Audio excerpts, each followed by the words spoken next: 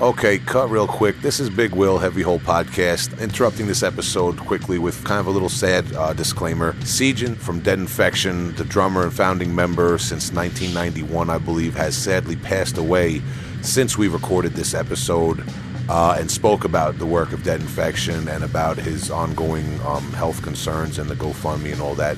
So we just wanted to update you with that sad news and give you this gore grind and grindcore episode now in tribute to Dead Infection and to Serano and his work and to all the other people that we've lost in the metal community. So rest in peace to him, and our thoughts go out to all of his friends and family and to our fellow fans of his work, as we are fans of his work too. So rest in peace to him.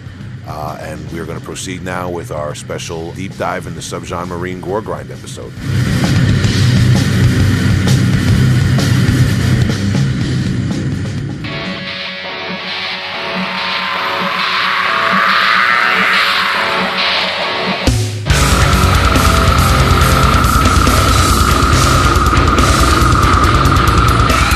Hello there, welcome to the Heavy Hole. My name is Tom.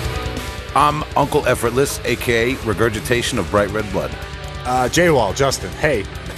Hey there, how you doing? It's good. What's going on? I heard a rumor, right off the top, cut the bullshit, I heard a rumor that Justin's bathroom is done. Well, I want to extend a formal invitation. Thank you. Go out. I'll do you one better. I'll take you out.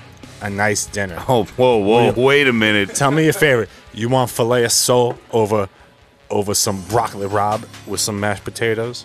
Do you want some nachos with a side of fries? Anything you want, it's on me. You come on over, you let that shit out over in my house, my brand new bathroom. Oh my God. It is done. 100% complete. How you doing? I feel like this is the perfect opportunity to plug New Wave Burrito, downtown Huntington Village. There you go, they need it. Shout out to the boy, Dan Valentino, okay? There it is.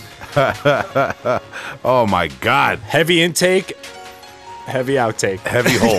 Yeah. Heavy hole. Heavy intake, heavy hole. Oh my God. Yeah. So All right. the year-long, the boyhood dream has come true. Yeah. We are done. I'm glad we classed up the jokes like I was telling you guys to do a little while back. Oh my God. Water is flowing. Will, how was your week? Oh man, I'm flowing. I got a new hobby, a new little niche in cinema. I'm into. It's kind of like black leather sunglasses, electronic music noir. Nice. It's like the Blade movies, the Crow movies, of which there's like 4 sequels. Edward Furlong and Tara Reid got involved. I haven't gotten that far in the in the legacy yet.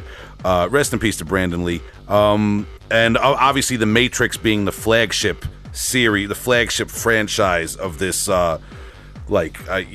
sunglasses and electronic music. They brought it in fast. Heavy leather rock and roll. Yeah. And also, what was that movie with rest in peace Aaliyah, Queen of the Damned? Oh, Queen of the Damned. That's a great movie. That's what I'm saying. Like, this was a genre in the 90s.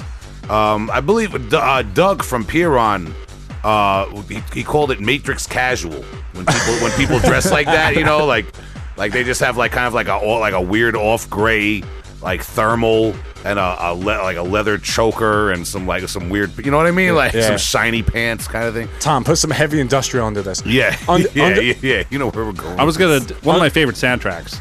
Yeah, understated though, the soundtracks to all these heavy leather films. Well, speaking of soundtracks, I did watch the original The Crow. Rest in peace to Brandon Lee over the weekend. And I found time to watch City of Angels, the sequel. That's a good one. Not bad. Yeah, the first Crow was good as comic book movies go. The second one, pretty good sequel. I mean, not really breaking the, redesigning the wheel, breaking the mold, but whatever. It was cool as comic book movies go. I feel like that. Like later on, like in the 2000s when you had like Sin City and 300 and that wave of comic book movies, it takes a little bit from that kind of like noir look. Frank Miller, right? Yeah, he did that really high contrast look. Yeah, shout out to late 90s Sting for turning me on to The Crow. Yeah, so that was good. I'm going to get a leather duster and a pair of sunglasses and a see-through, what do you call that? The like fishnet? Get that mesh top. Yeah, a mesh top. and we'll see how that works for me. It won't even. I have so much chest hair; it's not even gonna look mesh. That's the perfect thing to wear my on Valentine's Day, man. So, Good God! It's all your love is out Oh there. God! I just gave away my costume for the artificial brain blood incantation show. Good God! Come and spread your love on everybody. Oh God! Enough about my weekend. Tom, how are you doing, man? I'm doing all right. You know, I've been playing a lot of guitar this week. We have a episode coming up for our bonus content on the Patreon. It might be out by the time this comes out, but True. it has a lot to do with finger picking and claw hammer style guitars. There you go. So I highly recommend to all of our guitar player listeners, which I know we have a lot of, because metal goes hand in hand with the old shredders. You know, if you're trying to broaden your horizons, check out some Jerry Reed and Chet Atkins, and watch how harmony really works. Hot takes. Yeah. All right, Chet Atkins. I'll side with your takes. Okay. Yeah. Justin, you finished your bathroom. What else? Yeah, my bathroom's done. Oh, yes. Salt. We saw some Moontooth this week. We did. Thank you for reminding me. Yeah. Long Island in the house. There we go. Friends of the show. We're over at St. Vitus with Time King. And Fall of the Albatross. Fall of the Albatross. There you go. Okay. I'm forgetting the other band, Me but too. But they were good. A lot of notes. Yeah. Doing the jazzy, proggy, playing your fucking heart out, man. It was a great show. Moontooth shows up. It was very, very nice.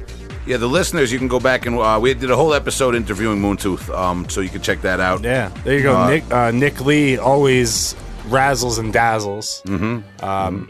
Honestly, I can't keep my eyes off him personally. The singer, man, what was he up to, man? He's always doing something wild. Oh, he's fantastic. John was keeping it down, man. His vocal performances, they're always getting better. He was spot on and commanded the crowd, man.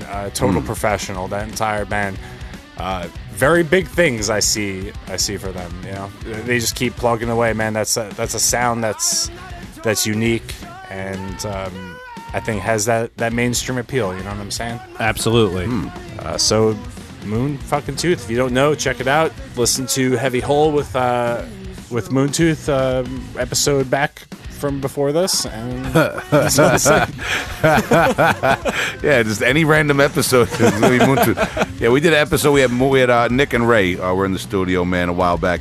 Yeah, they shouted out their family back, which is funny. Family in the crowd, really downplaying the spin kicks and the elbow throwing. You know what I mean? The New York shows are always good for that family in the crowd, man. We've had a couple of family members in the crowd over here.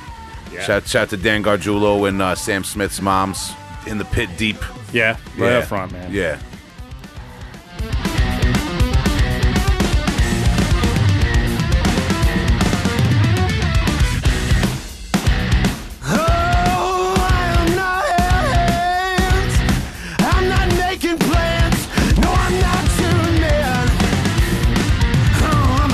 Okay, I love Moontooth. I love a lot of very technical, progressive music with lots of riffs, melodies, things like that.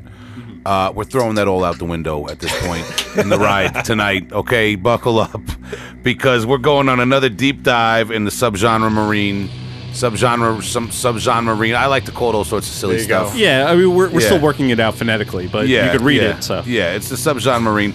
And tonight we're going to talk about grindcore, but we're going to talk about how grindcore split into so many different things through the course of the late 80s and through the 90s. Gore grind, mincecore, noisecore, power violence. What does it all mean?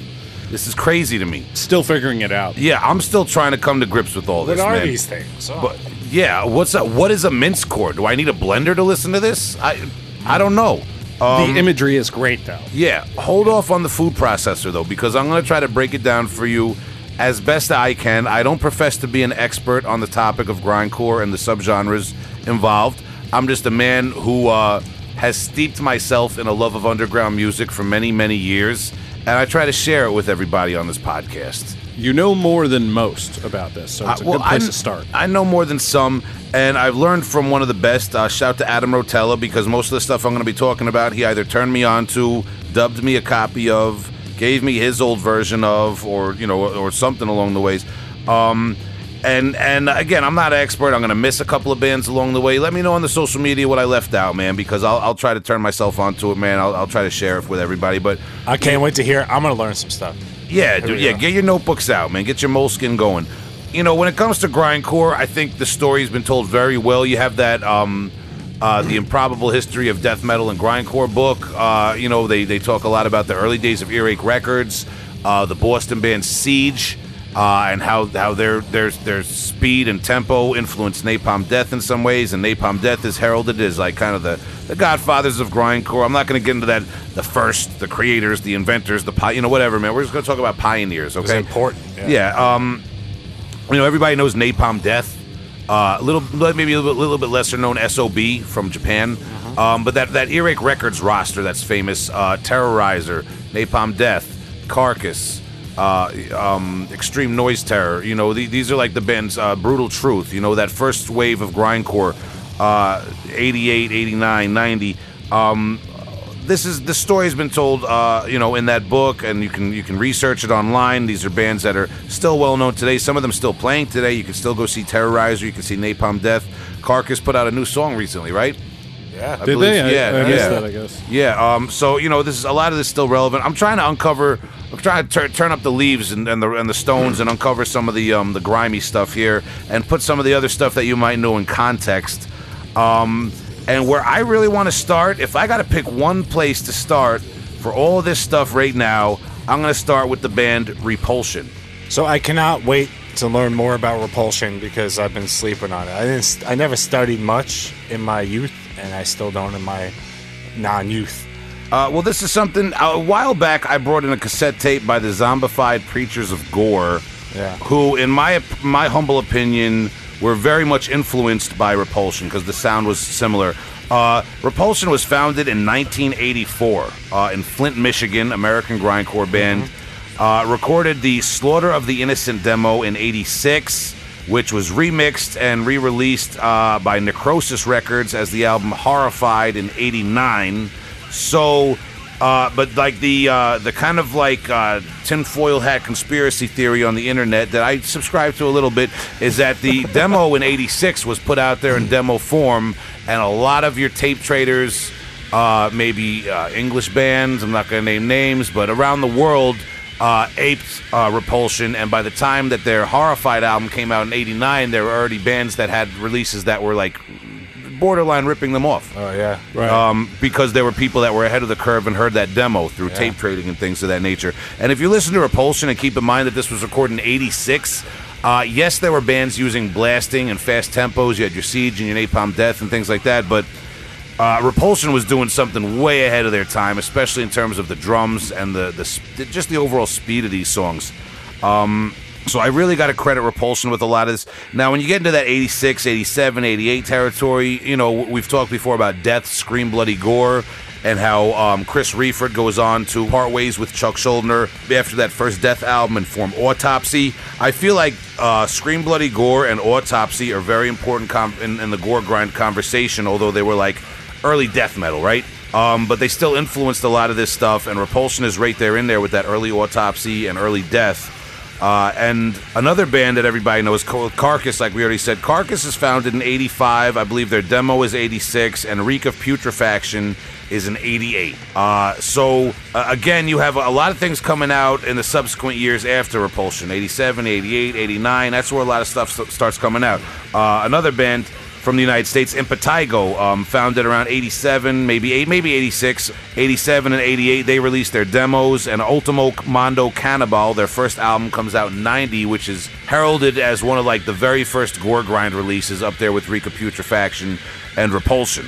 Right there, that's kind of like for any die-hard gore grind fan or anyone who wants to like tap into gore grind from the chronological roots, I would have to tell you to get Carcass's first two albums, dip into the old Impetigo, and check out Repulsion. That, to me, is like a good foundation for gore grind, and, you can't really trace it much further back than that. I'm sure there's people out there that have a demo somewhere from Brazil in 1965 or some shit of some band. I don't know. This is the teenage years of death metal and grindcore and all sorts of extreme music, so everything's still being figured out. Big Venn diagrams where all these bands are kind of landing. Yeah, exactly. Like if you listen to that Impetigo album, Ultimo Mondo Cannibal, I feel like there's a big Macabre influence.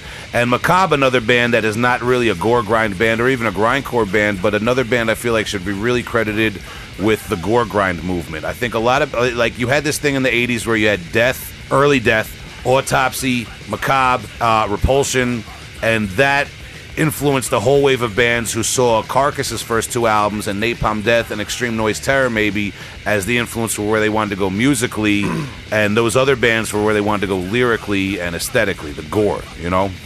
So as we move forward, let's not leave out noisecore. I want to stay with the gore grind. Gore grind is the basis of this conversation tonight, because gore grind to me is the first offshoot of traditional grindcore like Napalm Death, Terrorizer, etc. Gore grind is the first, subgenre that's created out of that, in my opinion. Although you also have noisecore, which goes back. You have Sore Throat from England in '87, who were very controversial, very anti-commercialism in grindcore, anti-Napalm Death, anti-Sex Pistols, anti-any of that stuff becoming trendy or commercial. Sore Throat, for that reason, too, celebrated in grindcore circles and remembered as one of the first innovative noisecore bands, but perhaps not as celebrated as Napalm Death in those bands because they were against them. They talked a lot of shit. Sore Throat is the sickest name for a band too. Like, and that's a heavy. They were playing heels. Yeah, for sure. They kind of were. When you're that public about being like anti-commercialism, that's a form of commercialism, especially back then. And you know what? That's fine. I don't really care. That's that works for them. And when you listen to them, they also kind of have like the blueprint for that, like 100 million songs in 10 minutes grindcore thing, short songs. And around the same time, '88, Anal Cunt AC from the Boston area starts. And they're kind of like an American answer almost to that. I don't know what the influence is or who technically might have come first in the rehearsal stages, but everyone knows the deal with AC. Seth Putnam trying to offend everybody, better or worse. Everything he did, was to just fuck with people. Also making brutal noisecore. Really setting the bar for not being a grindcore band, but being a noisecore band, which is important for some of the stuff that comes later, like your Gorbion Necropsy, Final Exit from Japan. Actually, you see a lot of that in Japan, that kind of sound. I'd be remiss to not mention Fear of God from Switzerland. Around 87, 88, they put out a 7-inch, and some other stuff. Some of those guys were involved in zines and other projects. And from Switzerland, which isn't known as a big country, I guess, so much for the underground music, anyway, to my knowledge, but neutral. Neutral. But Fear of God, not to be confused with a female-fronted doom metal band that came on a little bit later from the United States, but Fear of God from Switzerland, really celebrated cult noisecore band. So I feel like that AC, Sore Throat, and Fear of God are the 3 that you got to keep in mind for noisecore, which mixes in and out of gore grind through the years, man. So we talked about Repulsion, Pt.2, and Carcass. That's like your 3 kind of first wave gore grind, in my opinion. Later on, towards your late 80s and early 90s, you got like Sarcastic from Brazil. You might remember I talked about their 7-inch Corpse and Decomposition from Rottenness Records. Last Days of Humanity, founded in 1989. Releasing demos in 92 with 93. Regurgitate, founded in 1991, first demo in 91. Necrony, Mucopurulent Miscarriage 7-inch in 91, which would break up, and members of that would form Nasum, very well-known grindcore band. Yeah, they really found a niche for themselves. Awesome band, and I'm glad they get the appreciation that they do. They certainly do, and I would recommend anybody who's a fan of Nasum or a fan of gore grind to go back to check out their old band Necrony from the early 90s. Myxomatosis, founded in 1990.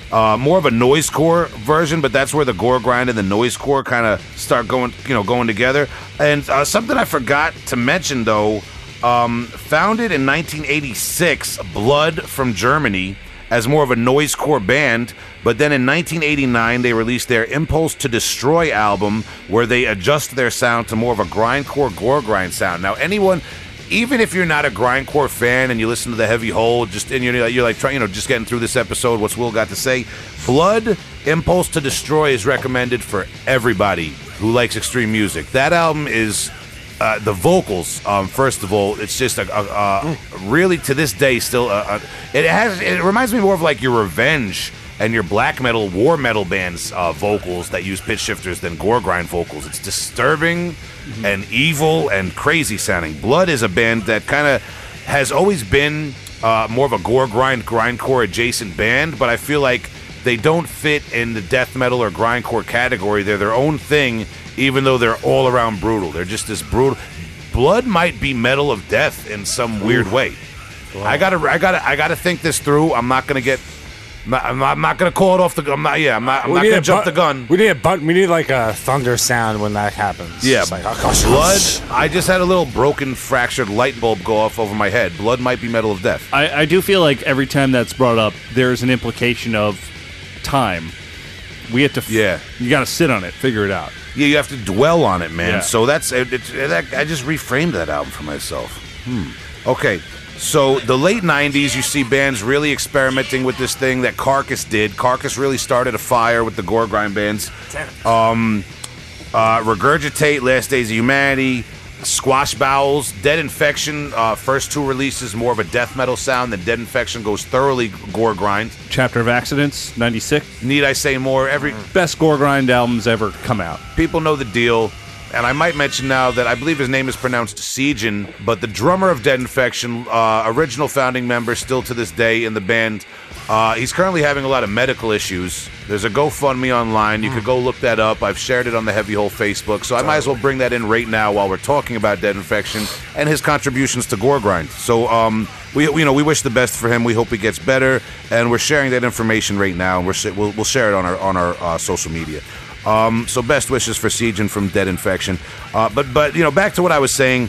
The late 90s, you see, like I said, I think 96 was that chapter of Accidents, and that set the bar very high for any gore grind to ever be recorded or released since. Yeah, there's something about that album when you really stew in that for, I don't know, you give it one whole listen and you go, this came out in 96? Holy shit.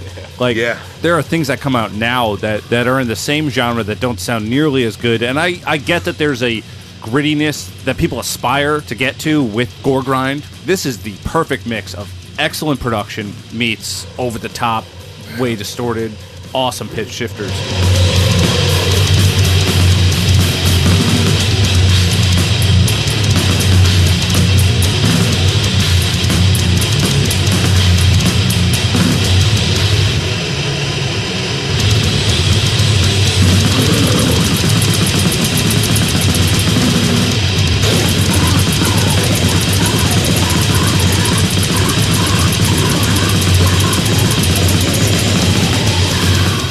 Yeah, so Dead Infection. Another thing, too, is you have Regurgitate.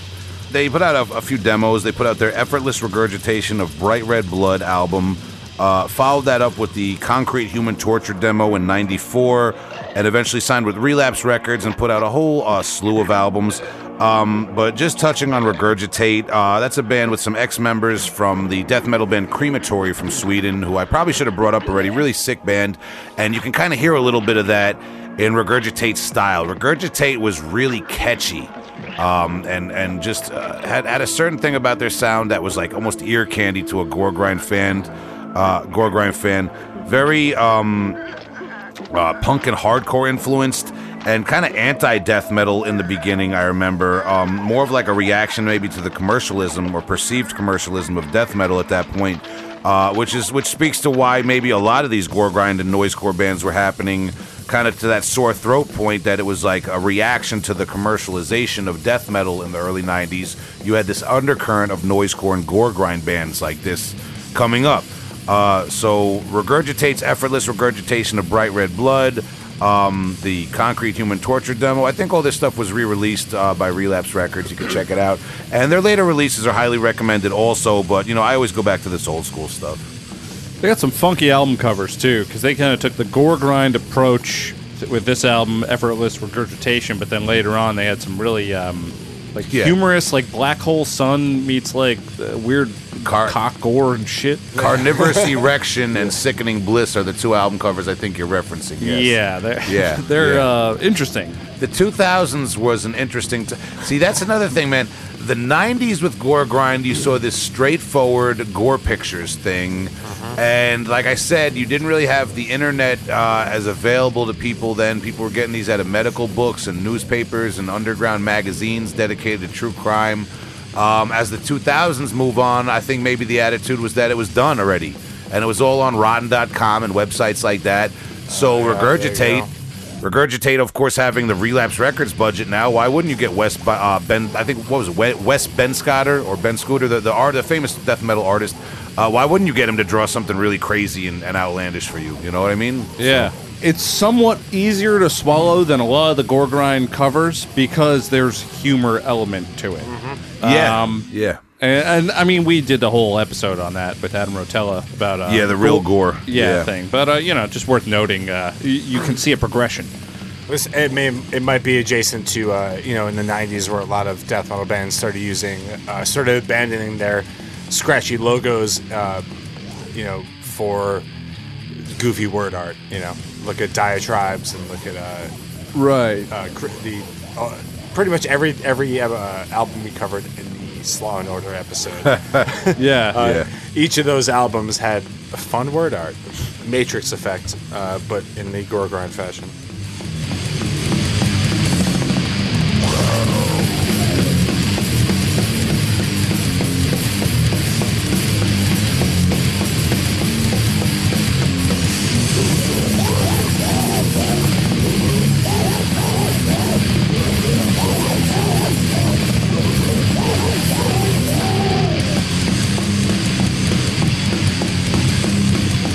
As you said, Tom, the D beats on this, like Regurgitate had a very catchy kind of D beat punk influence to the rhythm and the tempo and the type of riffs they would use.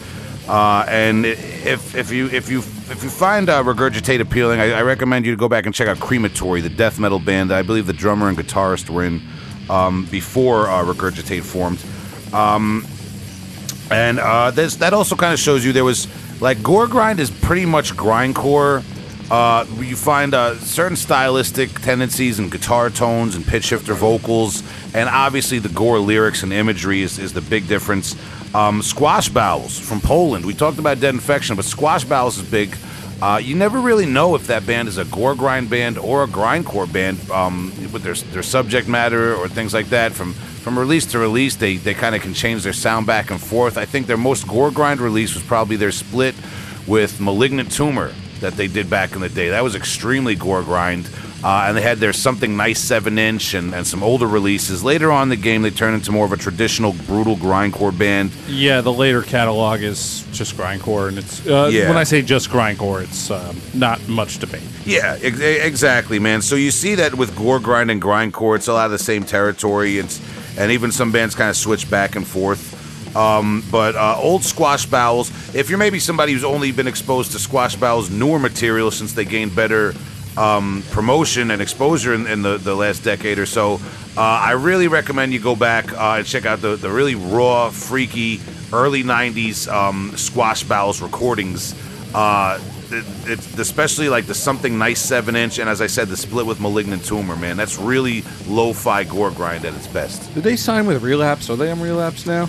They were on Willowtip. They put out something on Willowtip. That's what I was thinking. All right.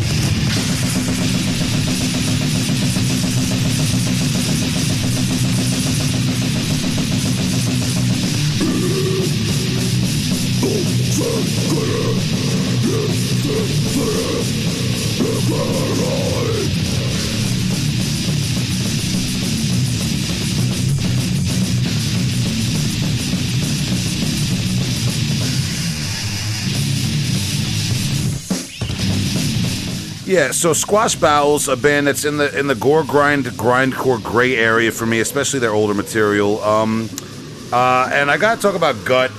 They released their Drowning in Female Excrements demo '91. All apologies. Which is that band is often credited as the beginning of porno grind, along with Mucky Purulent from Germany, which I believe at one point shared a member with Gut. And later on, you have Cock and Ball Torture, who we've talked about before on the podcast.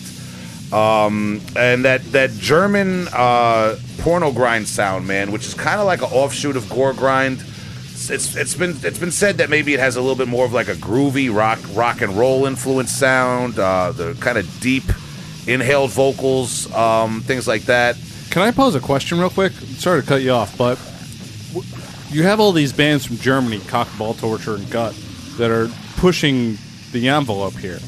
Germany had banned some of the earlier Cannibal Corpse material. Mm-hmm. Do you think that sent a message to people? They want to see what they could get away domestically? Because I know the screenings for when you're doing international distribution is a little more tough. So maybe kind of like them playing with that and going so extreme. It could have very well been some sort of reaction. I mean, I would say, I don't know about that Cannibal Corpse album specifically, but could definitely well have been a reaction to the culture of censorship. Yeah, things like that. That's what I think, like a more broad thing, because like a lot of stuff that comes out of Germany is really intense. I mean, even look at the popular heavy metal stuff, or industrial, like Rammstein. Yeah. Like they really push it for. Oh yeah, for the very audience sexual. they have. Yep. Yeah, so I don't know. Maybe there's like an inherent thing they have culturally, recent culturally. Could very well be, and that genre. Again, much like I'll talk about with like cyber grind and drum machine gore grind and gore grind, and all this stuff, man, it's been watered down.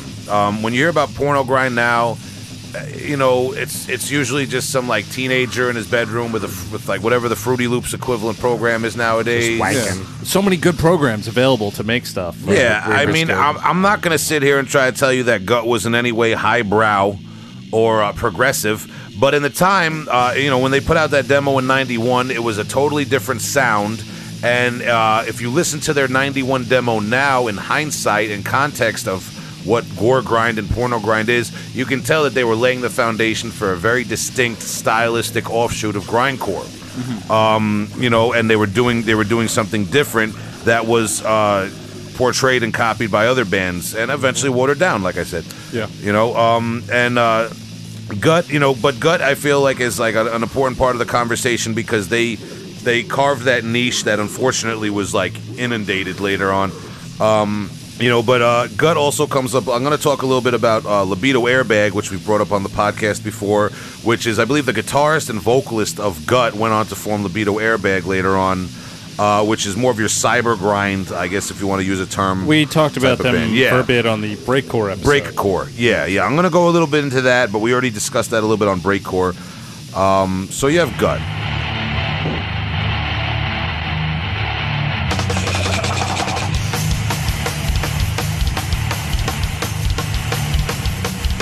The gods red slide to Mr. Bill, destiny rise to fulfill. Gives to the highest, couple of mistakes, it was the words, gives the stage.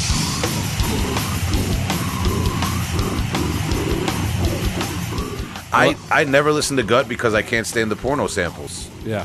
It's really cool. Like, this sound, it's awesome grindcore. The drums sound sick. Yeah, I like the really drums catchy. sound really great. They actually have that room tone. But I cannot stand the samples in the I was the other way. I dug the porno samples. I was waiting for the music to suck. And it doesn't.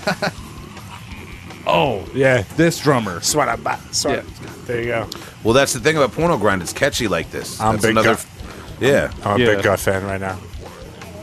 Yeah, Gut, Gut. That's the thing about, the worst part about Gut and a lot of porno grind bands from back in the day that are actually pretty good is you got to sit through the samples to get to the good songs. I don't know, the porno samples and all that is just never my bag. I like gore grind, but I can't. Sexual frustration. I mean, I know thrown out. If you are watching pornography, you turn it down. So why would you want to be turned up in your music? Yeah, I'm not trying to blast this in the crib or outside of the car, man. Yeah, know the truth. Face the truth. Yeah. Spread it. It's true. Yeah, I don't know, man. I have a weird thing, man. I don't like sex to be combined with food or music. It's got its own category, man. Leave it alone. Well, in a slightly twisted Hank Hill phrasing, you're not making sex cool. You're making grindcore worse. I don't know what you guys are talking about. This is the best. So that's Gut. An honorable mention for porno grind, as I said, Mucky Purulent and Cock and Ball Torture from Germany. Also, I got to throw in the conversation Undinism and Midget Fetish from Australia. Oh, jeez. From Australia. Yeah, 90s bands, arguably porno grind. It's little person fetish, you freaks. Whoa. And jumping ahead, we're gonna have to backtrack when I get into Mincecore. But while we're on the porno grind conversation, I feel like it's very adjacent to cyber grinds. Look up Slough, Slough. We haven't played them on the show.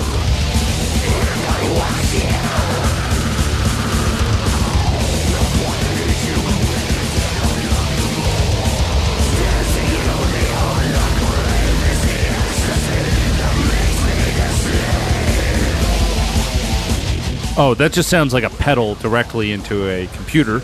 Yeah. Just jammed in the disc tray. Yeah, slow or slough. I've always been a little unsure of the pronunciation, man. I'm going to get it wrong either way, but we're talking about Slough from Illinois. Rotted Rick Diamond, the proprietor of Slough, and also for a period of time on some releases, Tyler Gein. Rest in peace to Tyler Gein. The Extreme Scene Records crew. Slough being the main band, which was formed from the prior band Morgue Fetus in the early 90s. Released a bunch of really cult underground tapes. We probably talked about this a little bit with Adam Rotella on either the Gore episode or the In the Hole with Adam episode. Adam corresponded with Slough very early on in the days and got those tapes, and I feel like it was a huge influence on him. We're talking super lo-fi, as Tom mentioned, line in to the 4-track or the computer recording device, direct in, drum machine, just straight lo-fi gore grind. Really influential on the cyber grind scene, along with Catasexual Urge Motivation from Japan, and Libido Airbag a little bit later on, which was as I said, was members of Gut. Slough and Extreme Scene Records, kind of underrated, but were really extreme. Really did a lot of really edgy, extreme things, serial killers, porno, the whole thing. If you get into it, there was also Cyborgasm, The Secret Life, Turd Perversion. Just remember, everyone who's listening here, we have eyebrows, and we can't emote them through the microphone, but Justin and I and Will are doing those high points. My eyebrows are behind my ears right now. So Slough really, in my eyes, the quintessential cyber grind band.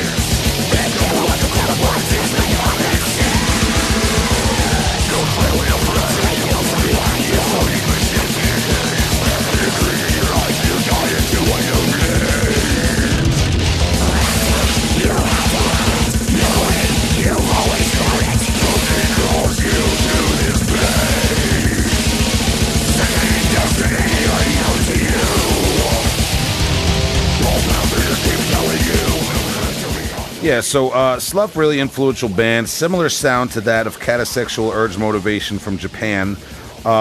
We've talked about Libido Airbag in depth on the program. I feel like when we had our Breakcore episode, you could always revisit that. And as I've lamented, there's a sea of bands that came in the 2000s kind of doing this cyber grind thing, watering it down in a lot of ways. A lot of good bands, not to say there was nothing good that came out after these bands, but these are kind of like the foundational bands of that era. And one distinction I want to make, though, is that just because they use drum programming, my opinion, I don't consider Mortician or Enemy Soil or bands like that cyber grind. They're more bands that use the drum programming in a way that would emulate a real drummer. Maybe where if you hired a real drummer to play a show, you could say these are the parts, and it would be easy for them to learn it. Whereas a band like Slough or Catasexual, Libido Airbag, or Lymphatic Phlegm, the last band I want to talk about quickly in the cyber grind thing, I feel like the drum programs are used in a way that is very blatant and obvious, an electronic influence. They're not trying to hide it and say, hey, we're just kind of waiting on a drummer or whatever. No, yeah. And it's These are computers. I also don't have any gripe with that either. I think it's a good tool. I don't think it's a great thing to rely on 100% in some regards, but I like drum machines and computers for that, because you can really push some songwriting forward. Yeah, and these are bands that I think just didn't didn't let it hold them back or feel a little bit shy about it to the point where they had to emulate a real drummer. They just took advantage of it for what it was. And a little bit, I feel like, in Lymphatic Phlegm. Although Lymphatic Phlegm is their own beast, I don't know that there's any band that sounds like them. I've talked about them on the podcast a few times. When you turned me on to Lymphatic Phlegm a few months ago, I have been listening to that band a lot. Mm-hmm. And the way that they use a drum machine is more akin to like a producer creating an environment or whatever. You know, like I'm not going to call them Square Pusher or Aphex Twin, but they really have their own box that they made for themselves, and it's great. Like the Lymphatic Phlegm style is something that I would even like to emulate in music I write. Mm-hmm. Yeah. Really interesting, man. Maybe we could punch them up for a minute. Yeah.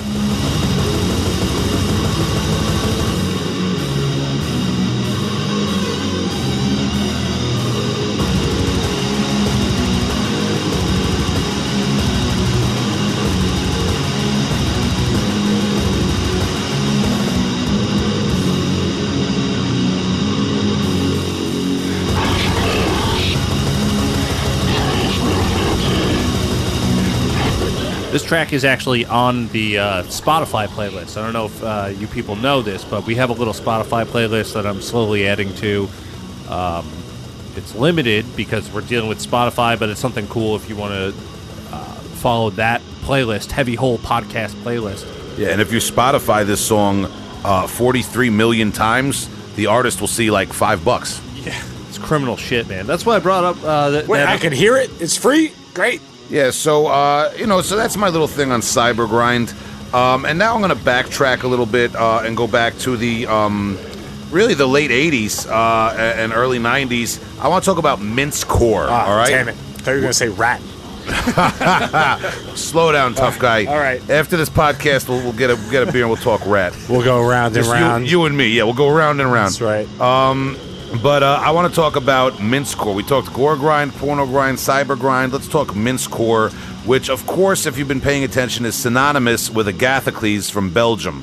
Formed in 1985, released their Kabbalistic Gnosticism 88 demo of noisy, blasting grindcore, and would later kind of refine that into what's known as mincecore in the early 90s. Now, if you've been paying attention to your distro lists and your review sections and everything, you know that Agathocles has been around forever, like I just said, releasing... the number of releases they have is like pi. You know what I'm saying? Like the mathematical equation for pi is as like... soon as you feel you've memorized it, they've come out with 6 more. I was going to say they have 3 and change. Yeah, they just put out a couple of split 7 inches and a rehearsal demo while I said that. Yeah. All right? Like, there's so much Agathocles. If you want to listen to our interview with Ralph from Haunted Hotel Records, that's a man that booked and managed their first U.S. tour and has released things by them, distributes things by them, and knows a lot about them. And here's the thing about them. Great band. The sound has changed back and forth over the years quite a bit. Mincecore, if I had to put it in a box, I guess you could say mincecore is...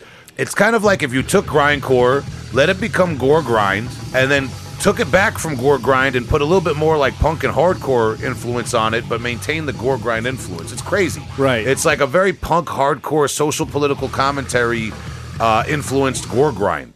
Or a gore grind influenced social political comment. It's something like that. The imagery is teetering. Like, you can get political with the album covers, or you can get gore style, but there is... the exception that we talked about before with like Regurgitate doing like D beats and stuff. Yes. They're a lot more familiar in this, so it has a bit more of that West Coast hardcore and punk style shit. Yeah, and a lot of that 1-2 stomp, kind of like mid-tempo skank beat, like that's very stomp. big. Yeah. Exactly, that's very big with mincecore. Now, like I said before, it's a daunting amount of releases with Agathocles. I narrowed it down to 3 albums from the early 90s that I highly recommend, especially to your fans of gore grind and brutal grindcore, that you look at Agathocles and you don't know where to start. First of all, 1992, they put out their Theatric Symbolisation of Life, which is kind of a combination of gore grind with death metal influence and spoken word in some places. This is their most death metal album, Theatric Symbolisation of Life. It's really good. They put out 2 years later Black Clouds Determinate, And a year after that, Razor Sharp Daggers, my personal favorite album of theirs. Those all on the Cyber Music label. And this is like a good place to start. A lot of these full lengths were actually collections of tracks that were released elsewhere on 7 inches, split EPs and things like that. But those three, Theatric, Symbolisation of Life, Black Clouds Determinate, and Razor Sharp Daggers from the early 90s, those are really good places to start with Agathocles if you're a fan of brutal gore grind and like primitive sludgy death metal even in some ways, man, to get a feel for this mincecore. Another place, like mincecore, like I said, synonymous with Agathocles, but in the mid-90s, Malignant Tumor, if I remember correctly, it was when they did their split with Squash Bowels. They kind of came out and said they're no longer a gore grind band, they're playing mincecore exclusively, and really started aping the Agathocles sound. Later on, of course, you have Haggis from California, who we covered very early on in the podcast. Haggis. Dahmer of Canada, more of a serial killer gore grind band, but I feel like they have enough of that catchy hardcore punk influence to be like borderline mincecore. Dahmer from Canada. And of course, Ulcerous Phlegm, who I've brought up on the podcast, another band that teeters on that barrier between like more your social commentary, noise grind, and gore grind. But it all starts and ends with Agathocles with mincecore, so maybe we'll let that ring out. Maybe if we could play that Theatric Symbolisation of Life record. That's my personal favorite Agathocles as a death metal fan, because it's the one with the biggest death metal influence.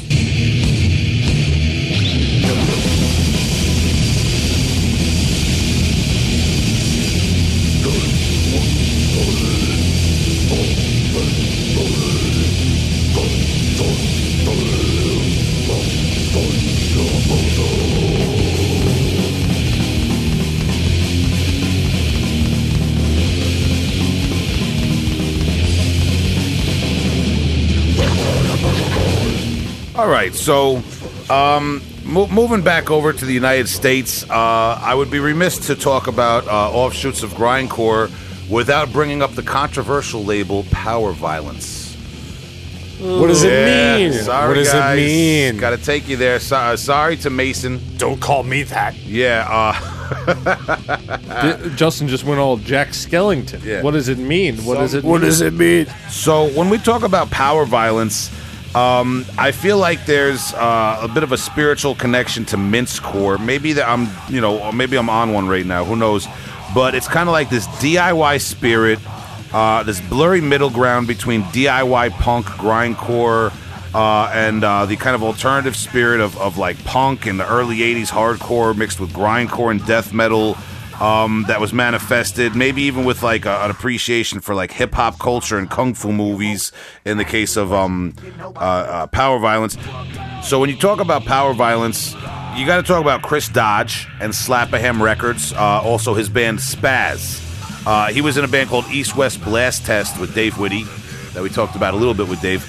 But Spazz, very well known as one of your premier Power Violence bands from California, along with Man Is the Bastard, who had a very much different sound. I don't believe Man Is the Bastard even used a guitar. They had like 2 bass players. Then there was Lack of Interest, Dystopia, Capitalist Casualties, The Locust, who we just brought up on our video game adjacent episode. And something that these bands all shared, it was kind of like an interesting take on grindcore and punk, but with kind of a self-aware sense of humor, an appreciation for pop culture, and an appreciation, I believe, for like hip-hop and metal in an aesthetic way, almost. Power Violence is its own animal, man, and there's people that love Power Violence that might tell you right now I'm getting it all wrong, because Power Violence is so weird and hard to categorize, and there's even people like Mason from Enemy Soil, who we interviewed, who would tell you that they don't even like that term, it's all grindcore.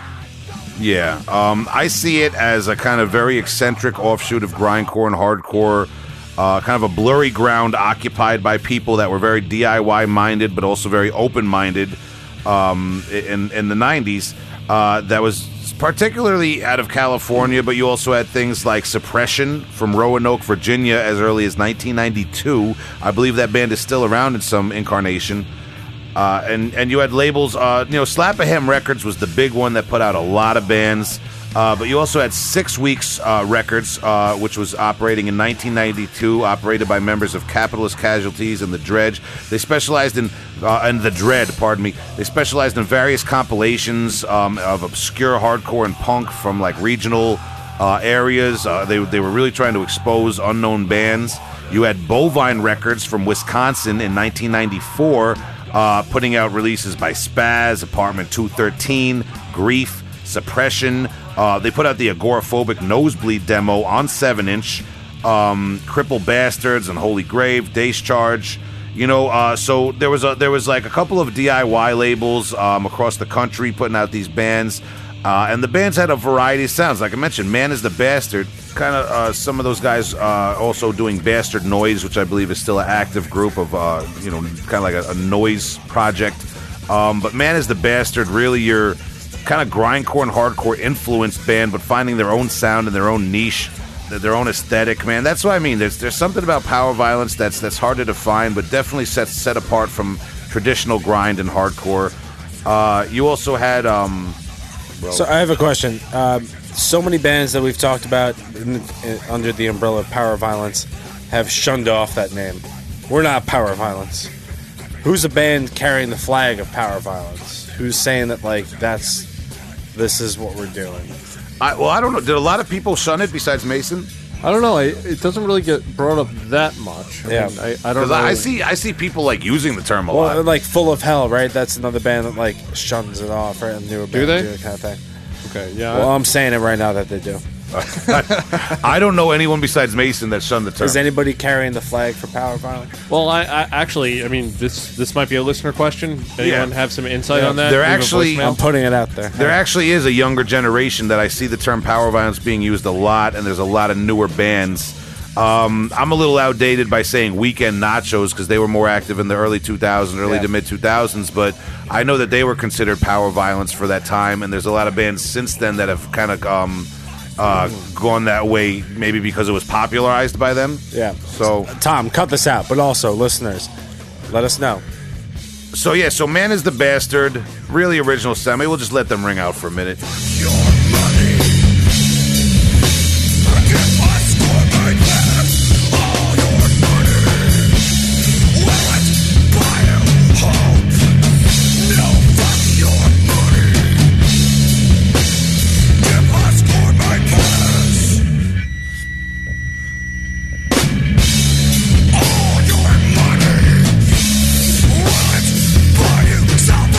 It's all right. So Excruciating Terror, who I brought up on the podcast, very much associated with that scene, but they were more of your traditional grindcore band. I just had to throw their name out there. And there's also, as I said, very California-centric movement, power violence, but there was also bands from the East and from New York that I believe were kind of like involved in this. Could you look up Milhouse?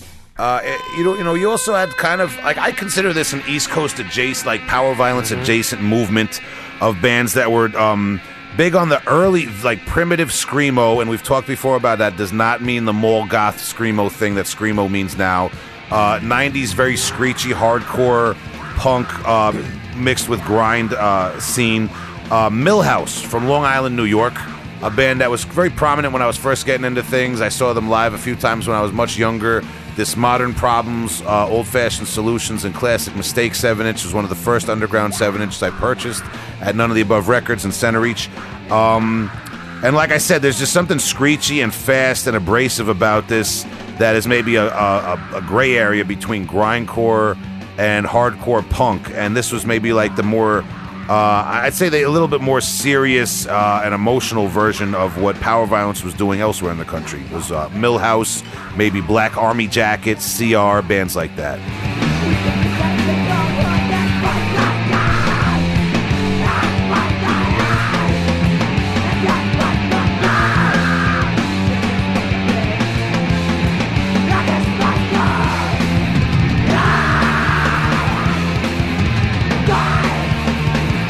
So, just wrapping up on power violence. Like I said, man, this whole episode, there's so many bands I'm going to leave out. So many things I'm going to forget. I'm just trying to give an overview and maybe give some starting points. Like I said, for power violence, you really want to look into Slapaham Records, 6 Weeks Records, Bovine Records, Man is the Bastard, Charles Bronson, Capitalist Casualties, Dystopia, Lack of Interest, The Locust, Suppression from Virginia, and there was also a lot of kind of, you call it doom. It wasn't your regal European doom. It was more like Corrupted from Japan, maybe what Primitive Man is doing nowadays. A band like 13, Cattle Press, Grief. Bands like this were also heavily associated with the power violence movement, maybe because they were playing slow music, but very much aesthetically and in how they viewed the approach, very similar to the power violence scene.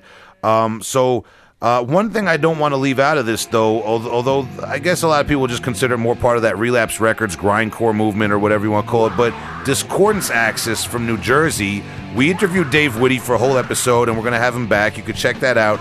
But, Tom, do you have anything that maybe you could add about that element of power violence and grindcore? Yes, I do have a little bit prepared here, so Thank you. Get ready to switch gears. I want to kind of talk about this type of grindcore that doesn't have a name, I suppose. It's more of a style that's become popularized.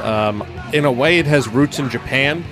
I'm not going to be talking about SOB, catasexual urge motivation, clotted symmetrical sexual organ, all that shit. I'm not talking about it right now. I'm going to go very, very specific right now, really honing in. So this Japanese influence grind. There's two noteworthy individuals that are going to come up. It's Takafumi Matsubara and John Chang. Just to cover a little bit of background, Unholy Grave is one of the staples of Japanese grindcore.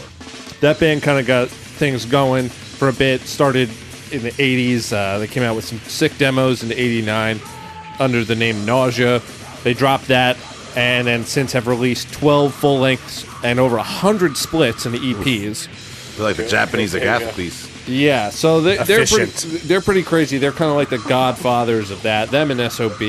But Holy Grave, a little bit more of the style that I want to cover, which I really don't have a name for. So these guys are coming out with some classic grind shit, and slightly after, we see some more Japanese grind popping up, and we see a band called Mortalized. Mastermind behind Mortalized is this guy, Takafumi. Check out the Complete Mortality compilation that's put out. Takafumi played guitar in that. So Takafumi, he develops an original take on songwriting, and while he's doing that with Mortalized, over in New Jersey, we got Discordance Axis, which is the Dave Whitty band. You know, Dave Whitty is basically just flexing on everyone, changing it all. He's pulling out all the stops, especially with their last release, the Inalienable Dreamless. If you don't know that one, that's a good one. Really solid grindcore album, but you can play it for people that aren't grindcore heads, and they'll get something out of it. And I feel like that's kind of like what I'm getting into, this grindcore with maybe a bit of more of an emotional, like melodic element to it. So I don't know the whole goss behind the whole thing, but anyway, the Discordance Axis breaks up, and John Chang, the lead singer, has a little more free time. And John was in touch with Takafumi, who was living in Japan, I believe. Could be a little wrong about that, but we'll see. Seemed to be a perfect pair, as John being a sick, shrieking vocalist with a penchant for all things Japanese, and then Takafumi, who's a sick Japanese guitarist. So the two form Gridlink. So I'm going to play some Gridlink for us right now.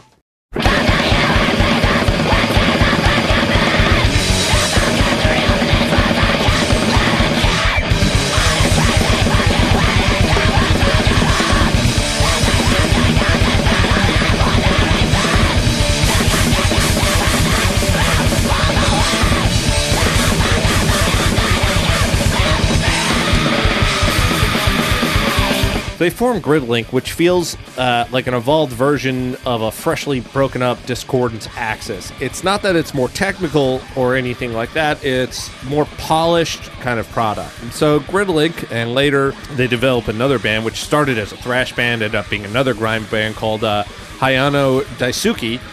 They're basically spiritual successors to all these other bands that are coming out. So kind of like we covered in the Subgenremarine, where Will, you talked about Dying Fetus, and Justin, you talked about Red Chord. You have all these bands that start doing this kind of melodic, intense grind. bands like Japang, which is basically two bands in one band because they have two drummers and two vocalists. Amazing. Wormrot, I'm sure a lot of our listeners know Wormrot, pretty big band. Matty Crust, Friendship. Friendship's great. Yeah, you band, brought that great up during the fucking Bob Miner episode. There you go. Cognizant, of which the drummer also had played in Gridlink. And then bands like Cloud Rat and Converge.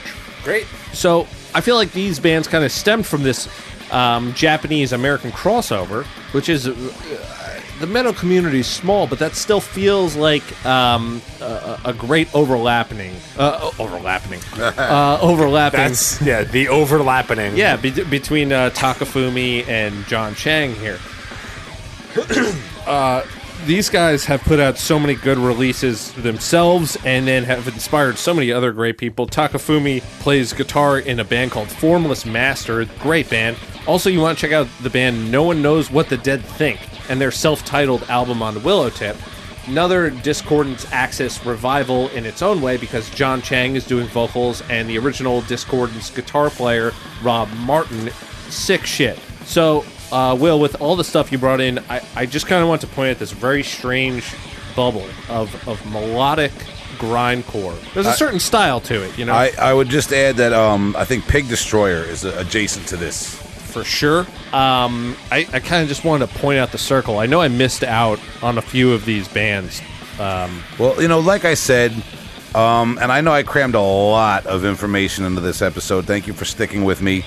But grindcore is vast, and when you're dealing with bands that release 50 songs in 10 minutes and things like that, you know, it can get a little hairy trying to pick apart everybody and talk about everything. Obviously, we missed a lot of the respective subgenres we talked about. That's right. I have stuff to say, but part 2. Check it out. Check it out, part 2. Yeah, you gotta wait. Well, we don't want to chew your ear off that much with such a intensive research episode, so we're going to hang back. Do you know bands such as part 2 and also the second part? Yeah. We'll be there. So, Will, thanks for doing all that research, man. I got to... That's just stuff that's like me reminiscing on high school. I need a new notebook now. Well, yeah. But yeah, I needed a new notebook in high school too because I was like drawing logos for these bands and stuff. Fuck that. But yeah, you know, we did get a request or two on Facebook for another deep dive in the Subgenremarine. We appreciate you guys listening, and we're glad you enjoy that. I hope we did it justice again tonight. And you know, like I said, grindcore is vast, and it's also become saturated because it's one of those genres where people think, well, it's going to be too hard to record something else. I'll just do a grindcore project, and it ends up saturating and inundating the field, and it's harder to get to the good stuff. And it's probably bad if you're going in there with that mentality. Of course, you know, and you know, obviously, not every band does, you know, but unfortunately, it makes it harder to weed through. So that's all I wanted to do is give you some tips for starting points. And if you're gonna check out one thing I talked about, please check out that Agathocles album. Any of the first 3 albums, but especially that Theatric Symbolisation of Life. So that being said. We've done nothing but recommend stuff all night. You've heard a lot of stuff. You've sampled a lot of stuff. Maybe you'll check it out. So we're not going to sit here and recommend an old and a new album right after all that. That'll be ridiculous. Yeah, that's a lot of editing for Tom, too, man. I thought you had something to say. But if you want to recommend an old and or new album, hit us up on the email at heavyholepodcast@gmail.com or check out the brand new heavyholepodcast.com. Podcast.com. Okay, it's live, it's up. Click the contact page, type in your email, send us a message. It's very, very easy. You don't have to do it on your phone. You can do it on your phone, but you don't have to go on your parents' computer. You don't have to go on your mom's computer, your dad's computer, your son's computer. I don't know who you are, who you're listening to. You can just go right directly to heavyholepodcast.com, bypass the Gmails and the Yahoos, type it in. Get it in there. Also, while you're there, check it out. heavyholepodcast.com/shop.